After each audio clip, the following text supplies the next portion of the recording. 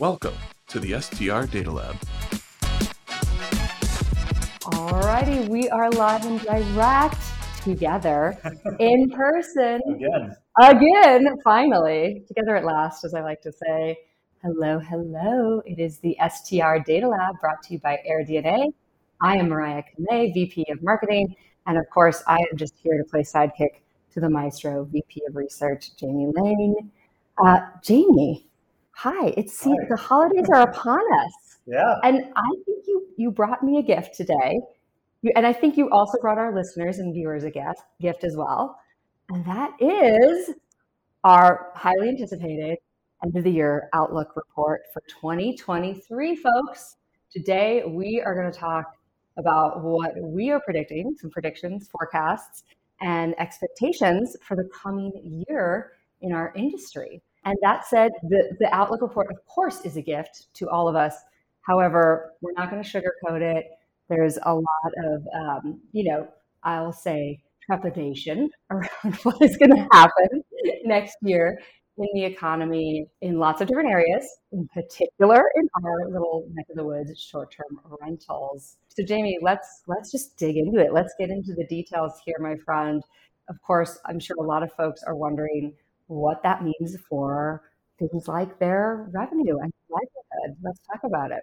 Yeah, so we put out this regular outlook report where we actually try to put out a industry forecast, and there's really no getting around that the forecast for next year is negative. We've had a few years, 3 years now, of positive results, really record years for the short-term rental industry. And at least on a revenue per available listing, we have revenue going down next year. So that is a bit concerning, though. And if you look at it relative to where we were at in 2019, where we were at prior years, and this is still, I like to call it persistence at the peak. Okay. So we're at the top. We're maintaining really high levels of revenues. And yes, we do have occupancies declining. We had it this year. We expect it to further decline next year. ADRs are not going to sort of outpace the decline in occupancy like we saw in 2022. And a part of that is math. We've had really high... My favorite, math.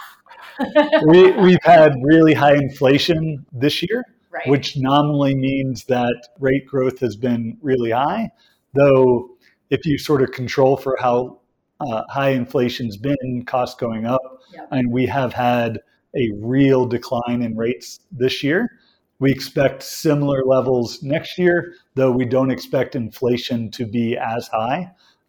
So that means sort of lower nominal rates. So we're expecting about 1.5% rate growth next year. Gotcha. So not quite that crazy rocket ship that everyone was on from 2020 to 2021, 22. Still, I love this. And am I going to say it right? The peak. Persistence at the peak. One, it's an alliteration, which I love. Yeah. And two, it sounds good. And ADR, for everyone, and just in case you're wondering, is average daily rate. Okay, so that sort of is, not completely, we're not going necessarily into negative. We're just seeing the growth slow. Revenue is going negative. Okay. Yeah, but demand is still going to be positive. So we expect another record year for people staying in short-term rentals next year. The growth of demand is not going to be as strong. So in 2022, we saw about 20% demand growth. Next year, we're expecting about 6%.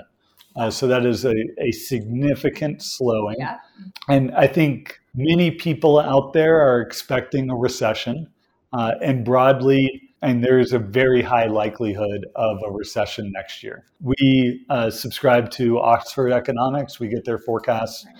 That's the economic scenarios that sort of go into our thinking. And in Oxford's baseline scenario, they are anticipating a mild recession about in the mid part of 2023. So that is playing into the figures and is a lot of the reason why demand growth is so weak. So why isn't going negative? That's a question I get pretty often. Right. We all have different. Like some of you are probably worst case people, some of you are best case, and then there's the people in the middle. And I love that it's kind of, we're able to sort of look at it in those three different lenses. Yeah, and what Mariah was talking about, and you'll see in the Outlook report, is we do have a variety of scenarios. Yes. So we've got an upside scenario. It's like game theory. Yeah. We're playing what could happen. I like to choose your own adventure. Yes, exactly. So if you sort of don't buy into we're going into a recession next year, you're like, and we're going to have a soft landing, the Fed's going to masterfully control the economy and not push us into recession, we've got a scenario for you. Yes, exactly. And if you think that the Fed's going to severely over-tighten, push the economy into a deeper recession, where we're going to see significant job loss, unemployment grow up. But so we'll focus on our baseline scenario. I like a baseline, and then that's the middle one. That's the one that's sort of evening those two out. Yeah. So we do have a recession, but we do expect the sort of tailwinds for the travel and hospitality sector to outweigh any headwinds, be it mild headwinds in the overall economy. This could be one of the first recessions, at least in near-term memory, where we don't see significant job loss associated with that recession. And I think most importantly, we don't see any factors outwardly impacting travel, where I think it was in our first podcast, we sort of talked through like the great financial crisis, 9/11, COVID, all impacted the travel and tourism industry way more than the broader economy. This one, we actually expect the broader economy to be hurt more than the travel sector, broadly the service sector. And many economists are saying that this could be called a goods recession. So yeah, we're sort of pulling back on spending on things, spending more on travel. There's been so much pent-up demand. There's maybe fewer Amazon boxes showing up at our doorstep. Right. Albeit not now during the holidays. I feel like right now is not the time to think about those Amazon boxes. And broadly, people have been pulling back on spending on goods, and that's showing up. We're seeing real weakness in that part of the economy. But when you look at the service sector, and specifically in all aspects of travel and tourism, hotel demand, airline demand, restaurant demand, all that is very strong. And we expect it, Oxford expects that to continue into 2023. I think some of that has to do, I know I've talked about this before, but I think we have a experiential culture, right? Like if you think about the folks with the buying power, millennials, elder millennials, right? We value those experiences a little bit more than the Amazon boxes. Yeah, and it's actually a trend that's played out over the past 2 decades as the sort of millennials have aged. Yes, and gained a little bit more buying power in the process. We also see that with Gen X and even with Gen Z now just beginning to flex their spending power. And we obviously saw a reversion of that during COVID, but now it's sort of pushing back, and I expect that we're could even accelerate that trend over the next few years. And that's one of the ways where I'm long-term very bullish on travel, on lodging, and specifically short-term rentals, because I think it's really the fastest growing aspect of our sector. Yeah, I love that. That's such a good point. So that talks a lot about demand, which is sort of where we're getting the nice tailwind to combat the headwinds we're getting from a couple of other places. I think the housing, of course, is always a key pinnacle component of a recession, right? Usually a leading indicator, and also very big for supply. So let's talk a little bit about how supply may or may not match demand, if there's any sort of bright spots there for folks, or just things they should know about. Yeah, I think good thing for operators, maybe not so good for investors. Yeah. We do expect supply growth to slow. So if we didn't see all the weakness in the housing market, rising interest rates, and our supply forecast would be significantly higher. And that would more than likely mean even stronger or weaker occupancy Right, going forward and bigger declines in occupancy. With rising interest rates, that has made investments in the short-term rental sector and more expensive. The monthly premium that you pay is much higher. And we've got a chart in the report where it looks at the average monthly revenues that just a typical short-term rental is earning, and then comparing that to what would be the monthly mortgage cost for a new investment in that month. Got it. Okay. And then where we compare essentially what the premium is that you could get in investing in a short-term rental in that period. Guys, we'll put it up on the screen right now. Yeah. But what you've seen is you go from premiums of about 80%, i.e. the revenue that you'd earn is almost double what the cost of that revenue is. And that's gone down to about 10%. That indicates to me that new investment in the short-term rental industry should slow. Yeah. Anecdotally, I'm hearing a lot about that. Yeah, we are seeing new listing growth, at least in the US, slow pretty substantially. And we expect that to continue into 2023.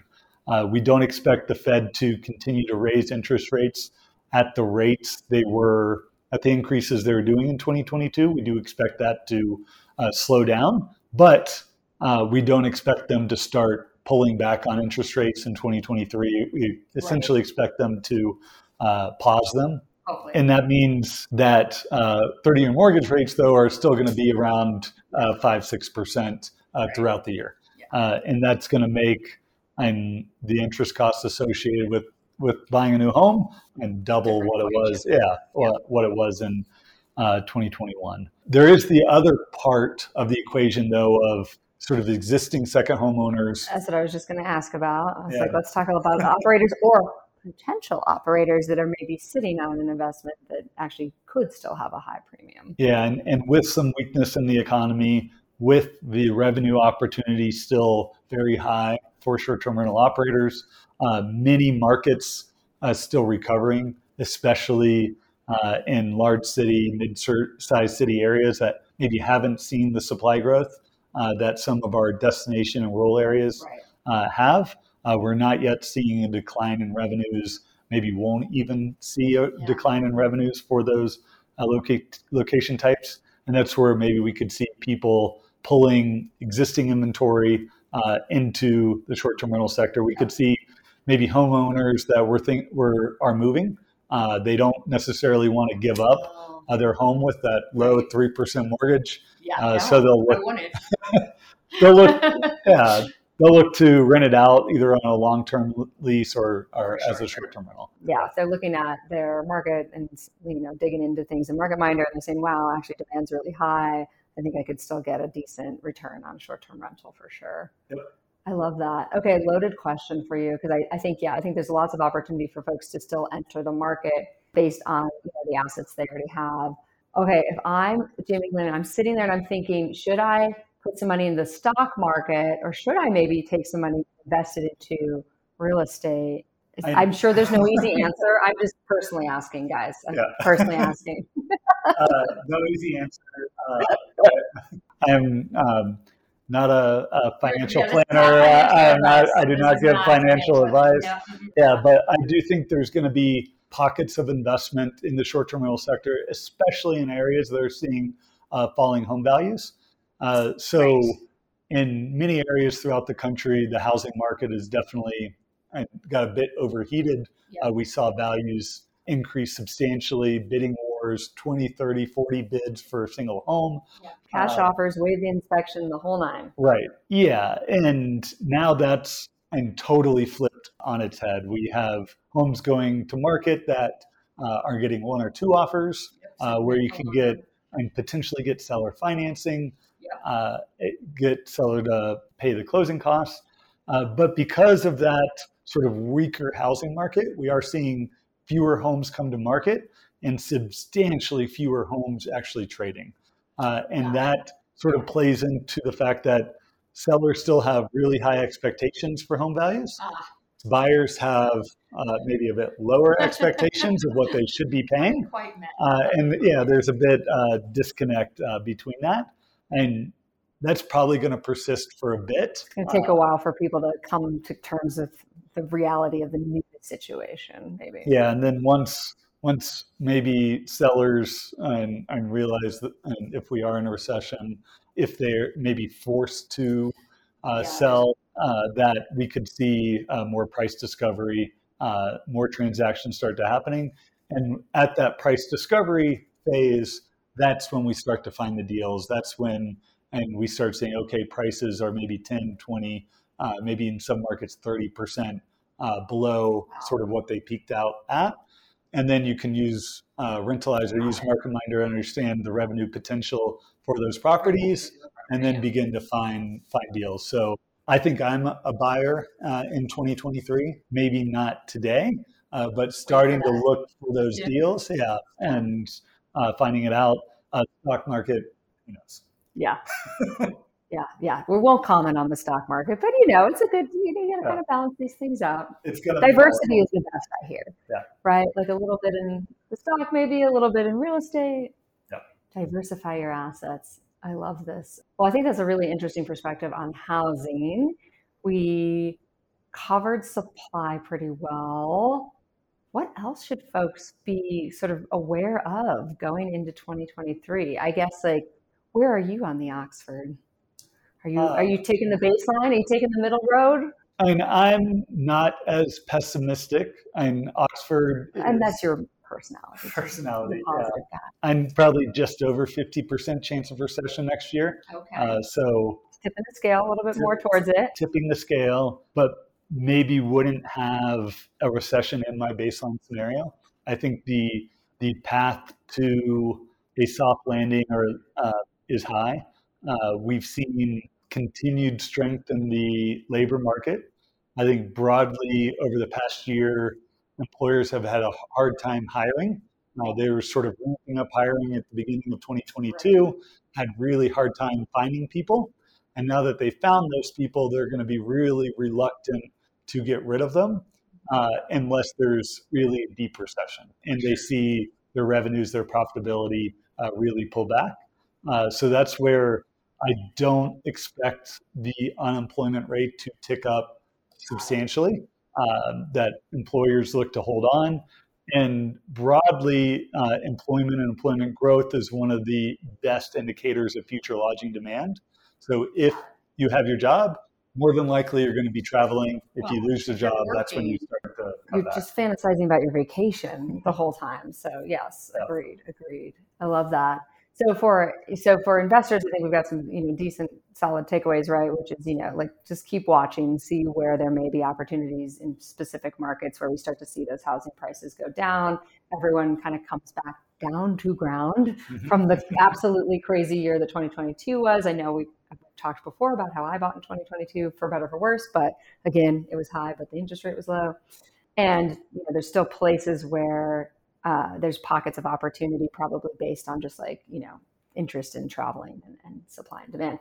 For our host friends, how should they be thinking about optimizing their ADR? What should they be doing? Thinking, okay, maybe I'm not going to, maybe I'm going to be a little bit more realistic about how much revenue I'm going to make next year, but I still want to shore up as much as I can, shore up those investments, make sure they're still yielding a return.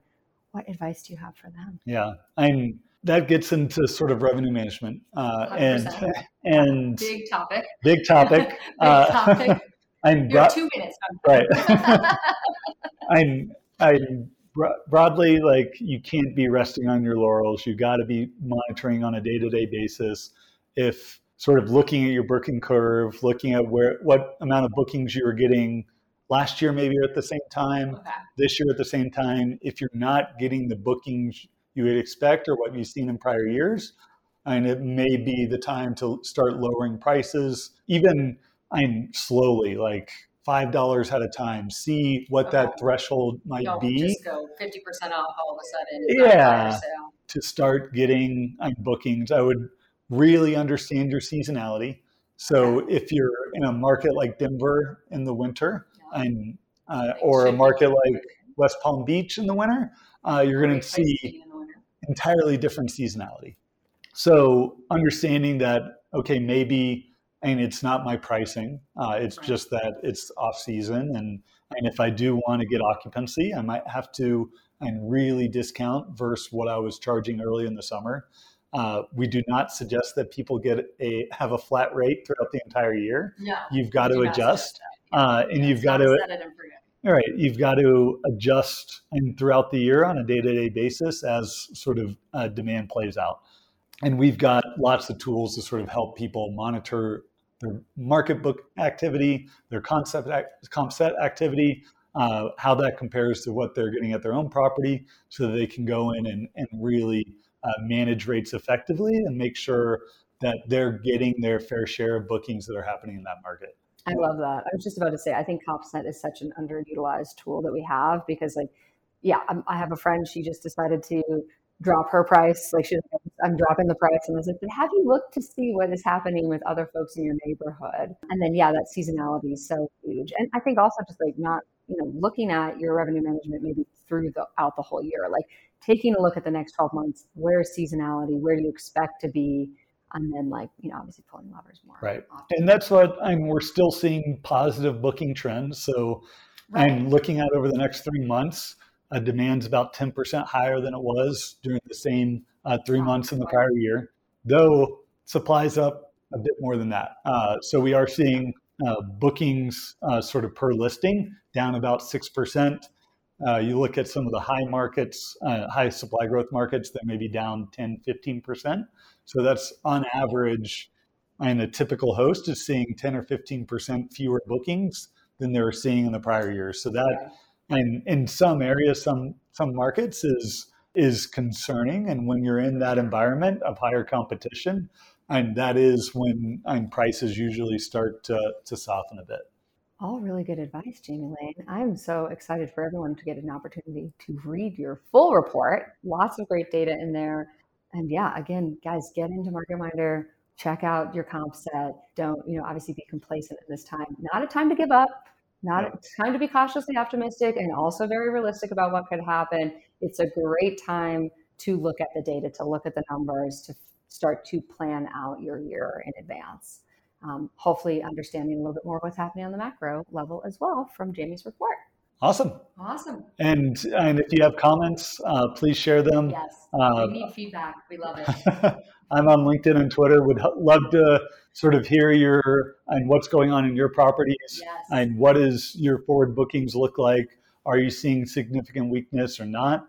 And love to help everyone and better utilize MarketMinder for managing their rates.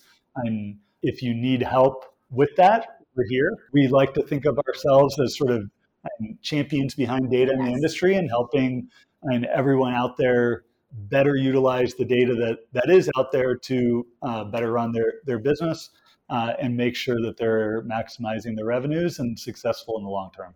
Exactly. Yeah. We're all about making sure that everyone can be as successful as possible and enabled as possible through the data. And yeah, you're actually insanely easy to get a hold of, so yeah, but beyond Jamie, we also have our other teammates happy to help. So yes, we are just a tweet, a phone call, a ping away, a smoke signal, a carrier pigeon, all of those. We accept them all, you guys. Well, happy holidays to everyone. And thank you so much for listening to the STR Data Lab. Until next time. Happy holidays.